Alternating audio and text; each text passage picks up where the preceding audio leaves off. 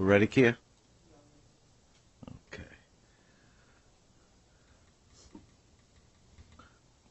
Good morning. This is Judge Kaplan.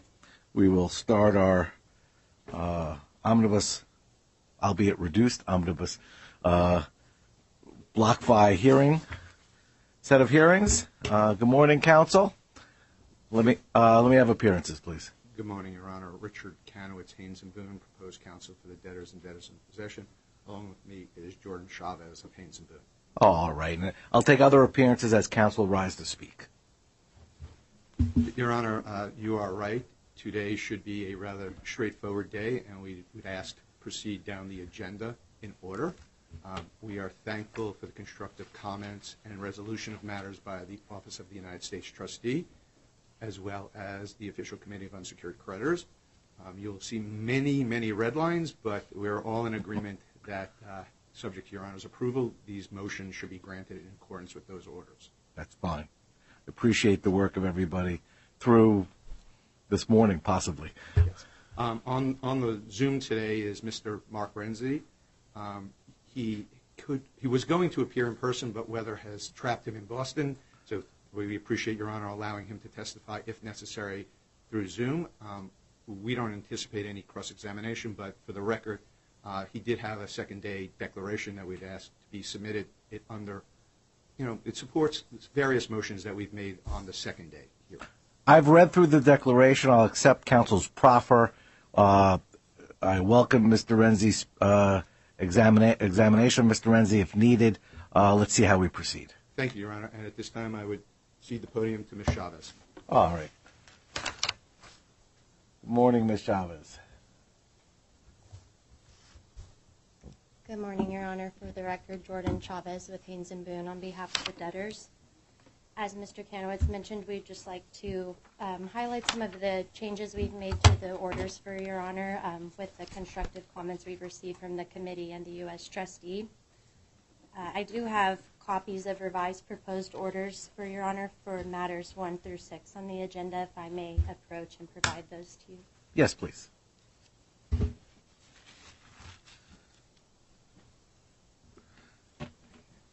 Thank you. Your Honor, beginning on item number 1 of the agenda that we filed at docket number 294 is our tax motion that we filed at docket number 9. We filed a notice of revised proposed order for the tax motion at docket number 267. The main changes to this order are on page 3. We've just clarified that the debtors are authorized but not directed to also pay penalties that may have been incurred pre-petition for some taxes.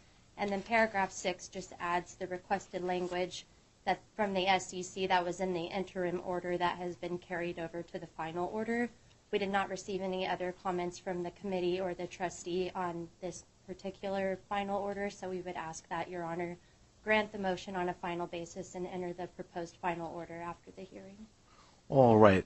As far as going forward this morning, Mr. Sponder, to the extent you have a specific concern that hasn't been addressed and you're working out the language or you want to apprise the court of any specific issues, I'll just wait for you to come and approach the podium. Otherwise, I'll assume that the U.S. trustee has signed off or has viewed the language in the proposals. Good morning, Your Honor. Jeff Sponder from the Office of the United States Trustee. To make it easy, the United States Trustee has signed off on all of these orders that are being presented today, Your Honor. Can't be easier than that. I was going to say the same for the committee. Your Honor, Kenneth Ollett of Brown Rudnick, proposed counsel for the committee. The committee likewise has signed off on all of the proposed orders for today. Is the result of all this acquiescence, everybody was just busy watching football this weekend? Yeah. Go ahead. The number of trees killed, please. We had everything resolved before last night. So, item number 2 on the... just a quick question then. We'll be getting final orders, complete ones later this morning, or? We're happy to submit that to Chambers if that's the easiest way. I think that's Your easiest. Sure. All right, thank you. After the hearing, we'll submit all the proposed orders. Great. So we'll mark it granted, order to be submitted. Thank you. Thank you, Your Honor. Number 2 is the utility motion that we filed at docket number 10. We did receive some informal comments from the United States trustee, and we did add the committee as a notice party. So the main changes for this order are in the notice of revised proposed order that we filed at docket number 293. Paragraph 3 is just clarifying the amount of the adequate assurance deposit rather than just referencing 50% of the monthly amount. Again, added the committee as a notice party. We imposed a duty on the debtors to set a hearing if there's objections to, or if there's delinquency notices that we cannot resolve or objections filed. And then paragraph 8 just provides a service deadline of 2 days upon entry of the order to all of the utility parties. And then paragraph 11 is the SEC's requested language. Again, no objections were received to the utility motion, and we'll ask this court to grant it on a final basis.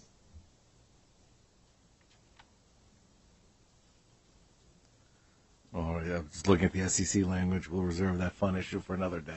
All right. Again, we'll mark it order to be submitted. Thank you. Granted. Thank you, Your Honor. Item number 3 is the insurance motion that we filed at docket number 11. We did receive some informal comments from the committee, from the trustee, and from some of the insurance and surety bond providers. We filed a notice of revised proposed order at docket number 268. The notable changes in that order, Your Honor, are paragraph 5. We've agreed to give the committee consent rights for payments that are proposed above $50,000. And the rest of the order is just clarifications from the insurance and bond providers and the carryover language from the interim order that it does not impact money transmitter bonds. Wow. No formal objections were received, and we'll ask the court to grant this motion as well on a final basis. All right. Granted. Order to be submitted. Thank you. Thank you, Your Honor. Number 4, where is the claimant's motion or critical vendor motion that was filed originally on the first day at docket number 13. We filed a revised proposed order at docket number 292 after comments were received from the U.S. trustee and the committee, and we've agreed to include on page 5 of the order some reporting requirements and objection rights. So upon entry of the order, we will provide the committee and the trustee within 30 days just an updated report on the spending that's proposed in the critical vendor order. And of course, the SEC language we've carried over from the interim order. We've received no formal objections to the critical vendor motion and would ask Your Honor to grant that on a final basis as well. All right. Thank you. We'll mark it granted. Order be submitted. For counsel who are appearing remotely, I haven't forgotten about you all. If you wish to be heard, please just use the raise hand function. Otherwise, we'll just keep on proceeding. Thank you. Thank you, Your Honor. Item number 5 is a new motion that we filed, so we're moving on now to some of our second day motions, and this was to set up procedures for rejection of executory contracts and unexpired leases. This was filed at docket number 122. We did receive some informal comments that we incorporated into the proposed order that we revised and filed at docket number 290. The main changes in the procedures after receiving comments are that we received language from the U.S. trustee that clarifies the procedures and adds the committee as a notice party. We agreed to give some consent rights to the committee for rejections creating claims over $1 million. And paragraph 2E adds the debtor's duty to set a hearing if we receive objections and provide at least 7 days notice of such a hearing. And just to clarify, rejection dates for both personal property leases and real estate are all as of the initial notice date, unless Yes. there's an objection? Yes, Your Honor. And there's a really limited amount of real property leases, but to the extent we were requesting, retroactive rejection as of the notice, that would, of course, be if the keys are turned over and the property's been returned to the applicable landlord. All right. Thank you. Again, granted OTBS. Thank you, Your Honor. My last item is number 6, which is our administrative fee procedures. We filed this at docket number 123. we received some comments from the trustee and the committee that we incorporated and filed a notice of revised proposed order at docket number 269.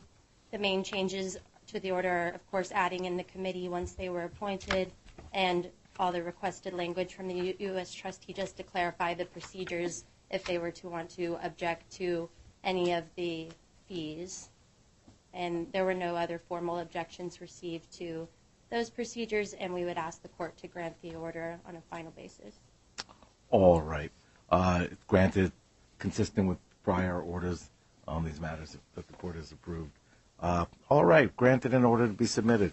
Thank you, counsel. Thank you, Your Honor. I'll turn the podium back over to Mr. Kanowitz to handle items 7 and 8. Okay. Again, for the record, Richard Kanowitz, Haynes & Boone, proposed counsel, debtors, and debtors in possession. Your Honor, I'm handling what is known as the ordinary course professional motion as well as the loan servicing motion. I have copies of the redlined orders if you would like. Yes, May I please. approach? Absolutely. Thank you. Thank you. The ordinary course professional motion, Your Honor, at docket 124, standard fare in these type of proceedings. Much of the language can be found in other orders that you approved in the LTL case, for example. It's heavily marked by the U.S. Trustee's Office, not because it was deficient, but rather because we wanted some clarification on certain things. Two points to note that I would say is a takeaway that may be different. One here, we're asking for the authority to give post-petition retainers to certain professionals. For example, Lenworth Johnson in Antigua requested a $20,000 retainer in connection with the proceedings down there. It was a foreign representation. He is not familiar with the proceedings here. He asked for it. We agreed, subject to Your Honor approving. Okay. That's the only one we anticipate actually providing, but the motion is flexible that to the extent someone else comes forward, we will do that on notice. So that's one takeaway that you might not see in other types of ordinary course professional motions. The second big picture item is the fact that after 6 months, we're going to look at the aggregate cap. We probably may have to come back to expand it, but the trustee wanted us to have a revisit of where we are after 6 months. So to the extent we think we're going to go above the aggregate cap, we need to enhance it, increase it. We'll come back and we'll deal with those issues. In advance, no, In advance, right. No retroactive. If any professional goes over the aggregate cap or monthly cap for 3 months in a row, they're supposed to make application and get retained. All of the typical procedures that you would see, that to the extent that a party is actually handling large matters, case administration issues, will come back under the appropriate retention applications if necessary. All right. So we would ask that the court grant that motion, and we will submit it, as Ms. Chavez said, after court. Thank you. We'll mark it. Again, granted, order to be submitted. The next motion, Your Honor, that I will handle is on docket 125. It's what's known as the loan servicing motion. This is for institutional loan portfolio only. This is not for retail clients, as we make clear.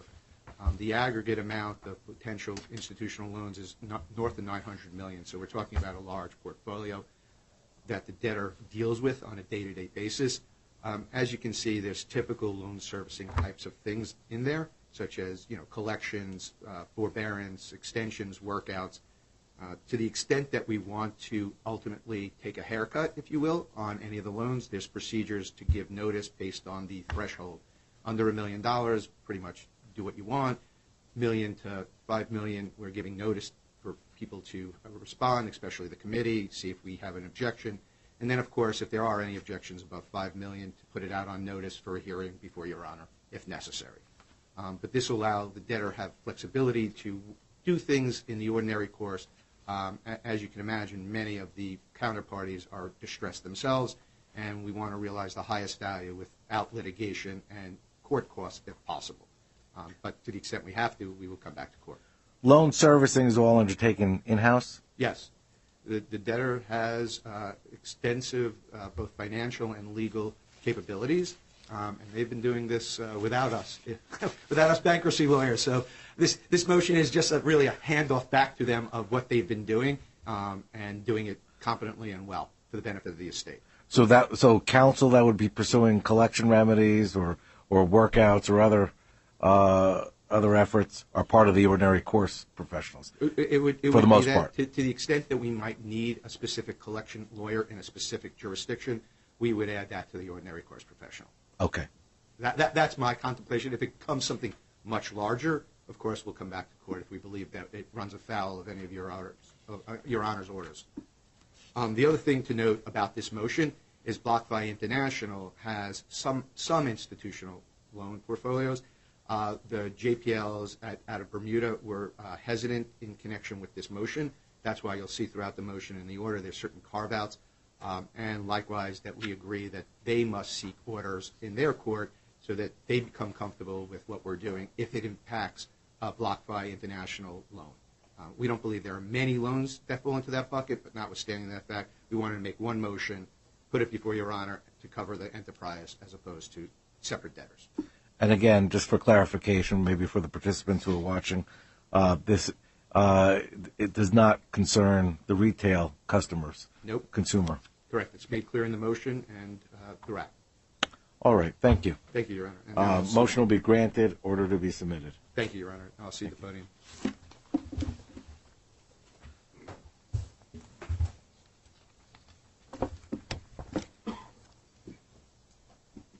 Good morning. Good morning, Your Honor. Francis Petrie of Kirkland, proposed counsel for the debtors.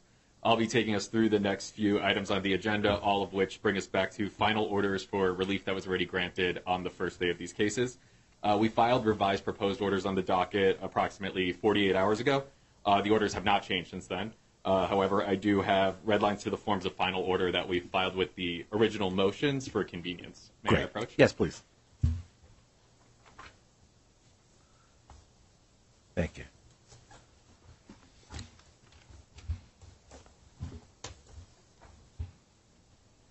Okay, Your Honor. Proceed, thank you. So the first item is the order on NOLs or equity trading procedures. There have been no material updates to the language of this order from the interim stage. This has been circulated to the U.S. trustee and the committee, and they are signed off on it as represented. In addition, I can confirm to address your concerns at the first day hearing that the equity holders that are implicated by this order were all served with the motion and the interim order on December 1st and had notice of this final hearing. Nobody spoke up or provided comments. So unless Your Honor has any questions, I respectfully ask you to enter this order on a final basis. Just a quick question. The order contemplates sending out advance notice of the procedures to all equity holders, correct? Not just the ones who are currently 4.5%? Yes. Then, in the back of my mind, it's not on for today, when we had one of the motions with respect to redaction, or it was to limit notice to equity holders, was it not? I thought there was a pending motion, and it seemed inconsistent, that it would be too burdensome on the debtor to notice all equity holders because you were not sure of who's holding the stock on a specific date. And I was wondering if it's too burdensome then, why are we able to do it now? Unless I have that other motion wrong. Your Honor, Jordan Chavez, for the record. On the first day, we filed a motion to waive the requirement to file an equity holder list. So that was the relief we were seeking in addition to consolidation and redaction. I thought there was a requirement, too, to waive the notice of requirement of future events that occurred during the bankruptcy, from financing to disclosure on equity holders. Do I have it wrong? Your Honor, I'd have to go back and look at the language, but I think what Mr. Petrie's saying through the NOL motion, and now that the dust has settled, I think we are able to serve the equity holders with this type of notice in order to get this relief that is very much needed for the debtors. Maybe we just revisit that other motion. I thought it was more expansive. I thought it referenced how difficult and cumbersome it would be to serve all equity holders, and it seemed inconsistent. So we can revisit that. That's obviously being deferred, so we can revisit that at a later point. We'll definitely revisit that in the order. As you could imagine, we're in less of a scramble now than we were when we were initially filing this case. So we'll discuss the actual terms of that form of order going forward. All right. So this motion will be granted. Order to be submitted. Thank you, Your Honor.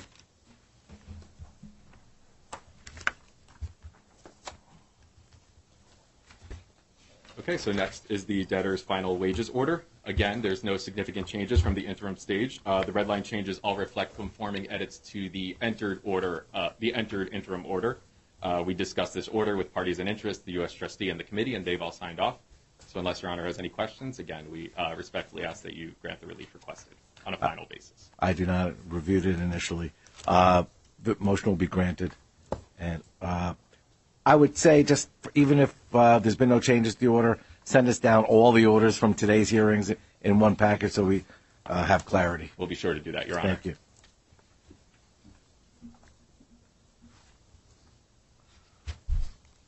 All right. Great. And so next is the debtor's final cash management order.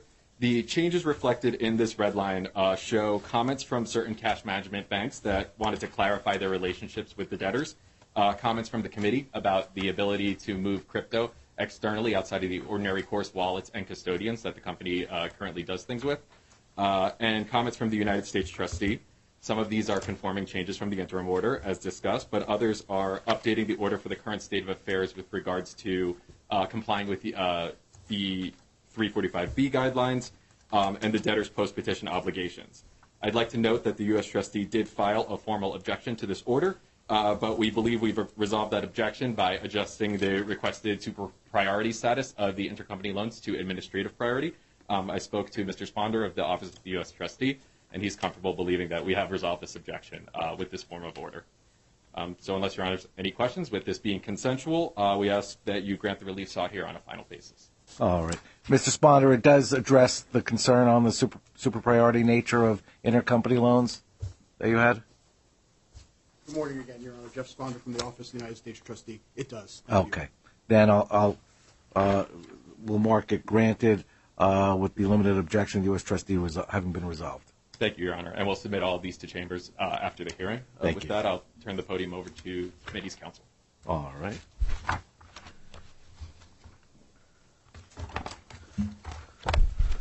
Good morning, Your Honor. Good morning. Again, Kenneth Allett of Brown Rudnick, proposed counsel to the committee. I am joined by Don Clark of Genova Burns, proposed local counsel to the committee. With me also in the courtroom is a member of the committee, Corey Grossman. I just wanted to note that Mr. Stark, my partner, spoke a lot at the previous hearing about how diligent the committee is, and even though this is a fully consensual hearing today, the committee still felt it was important, and Mr. Grossman is here. And Mr. Grossman is?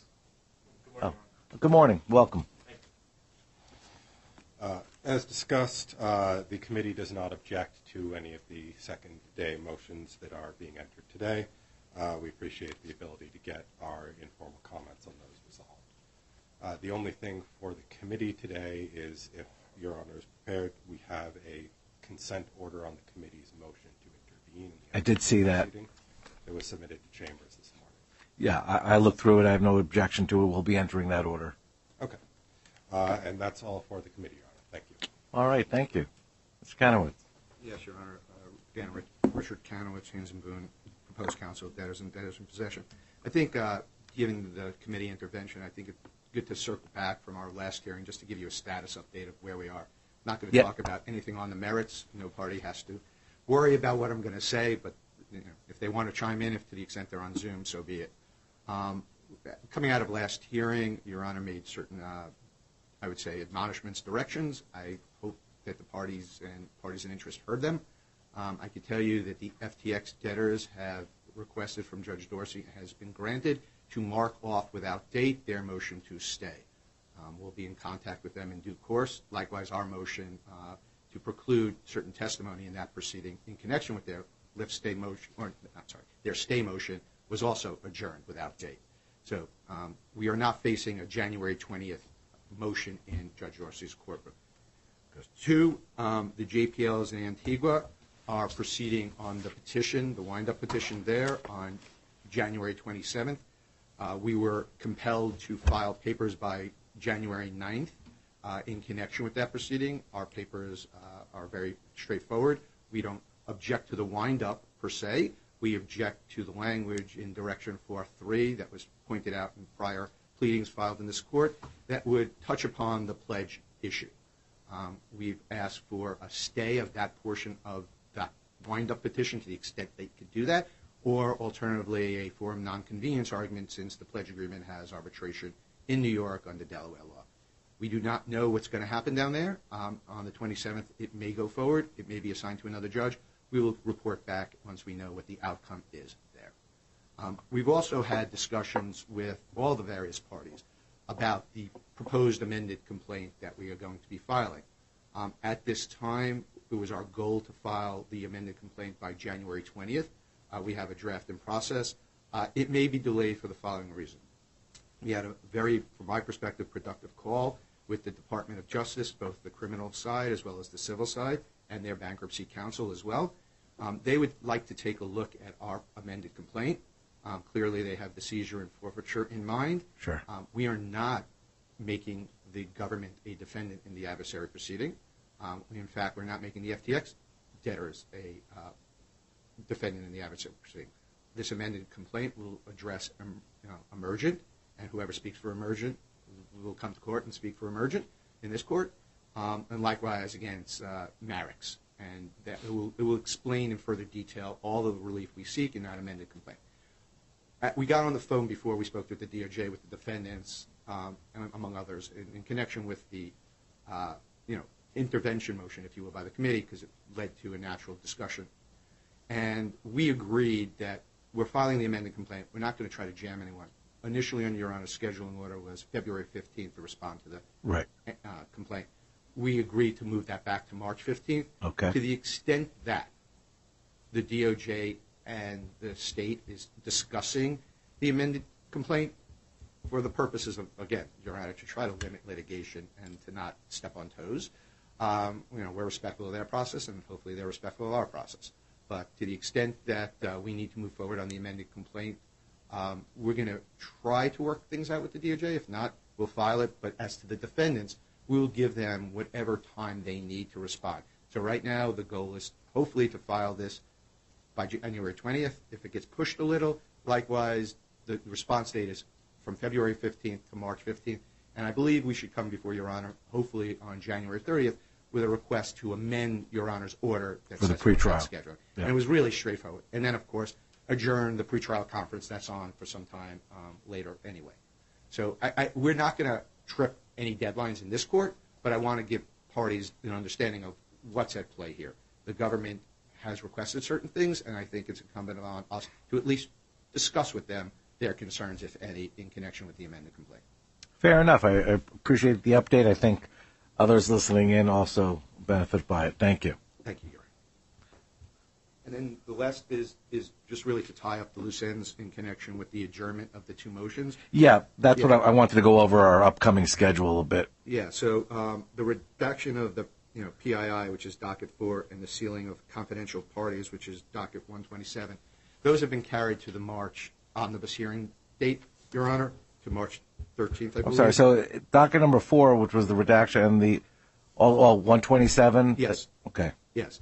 And notwithstanding those adjournments, Your Honor, to the extent that the Office of the United States Trustee has an objection to professional retention applications, and their deadline is the 23rd of January, notwithstanding that those motions haven't been heard, nothing will prohibit the court from entering orders retaining the professionals.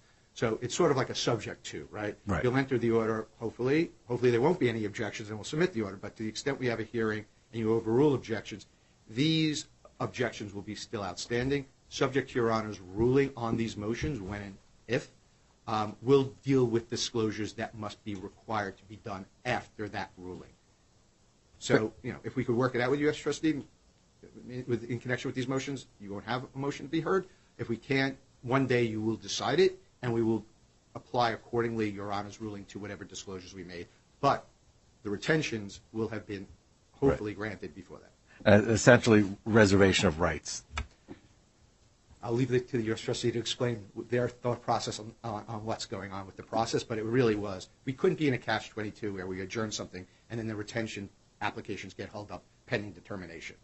Yeah, it's similar. We had an LTL, and the U.S. Trustee's office was very effective in working out an arrangement to reserve rights pending the court having a chance to look at the issue. Yeah, so that's fine. So unless anybody has comment, including U.S. trustee, I think that captures the intent of the parties with adjournment and how it relates to the retention apps.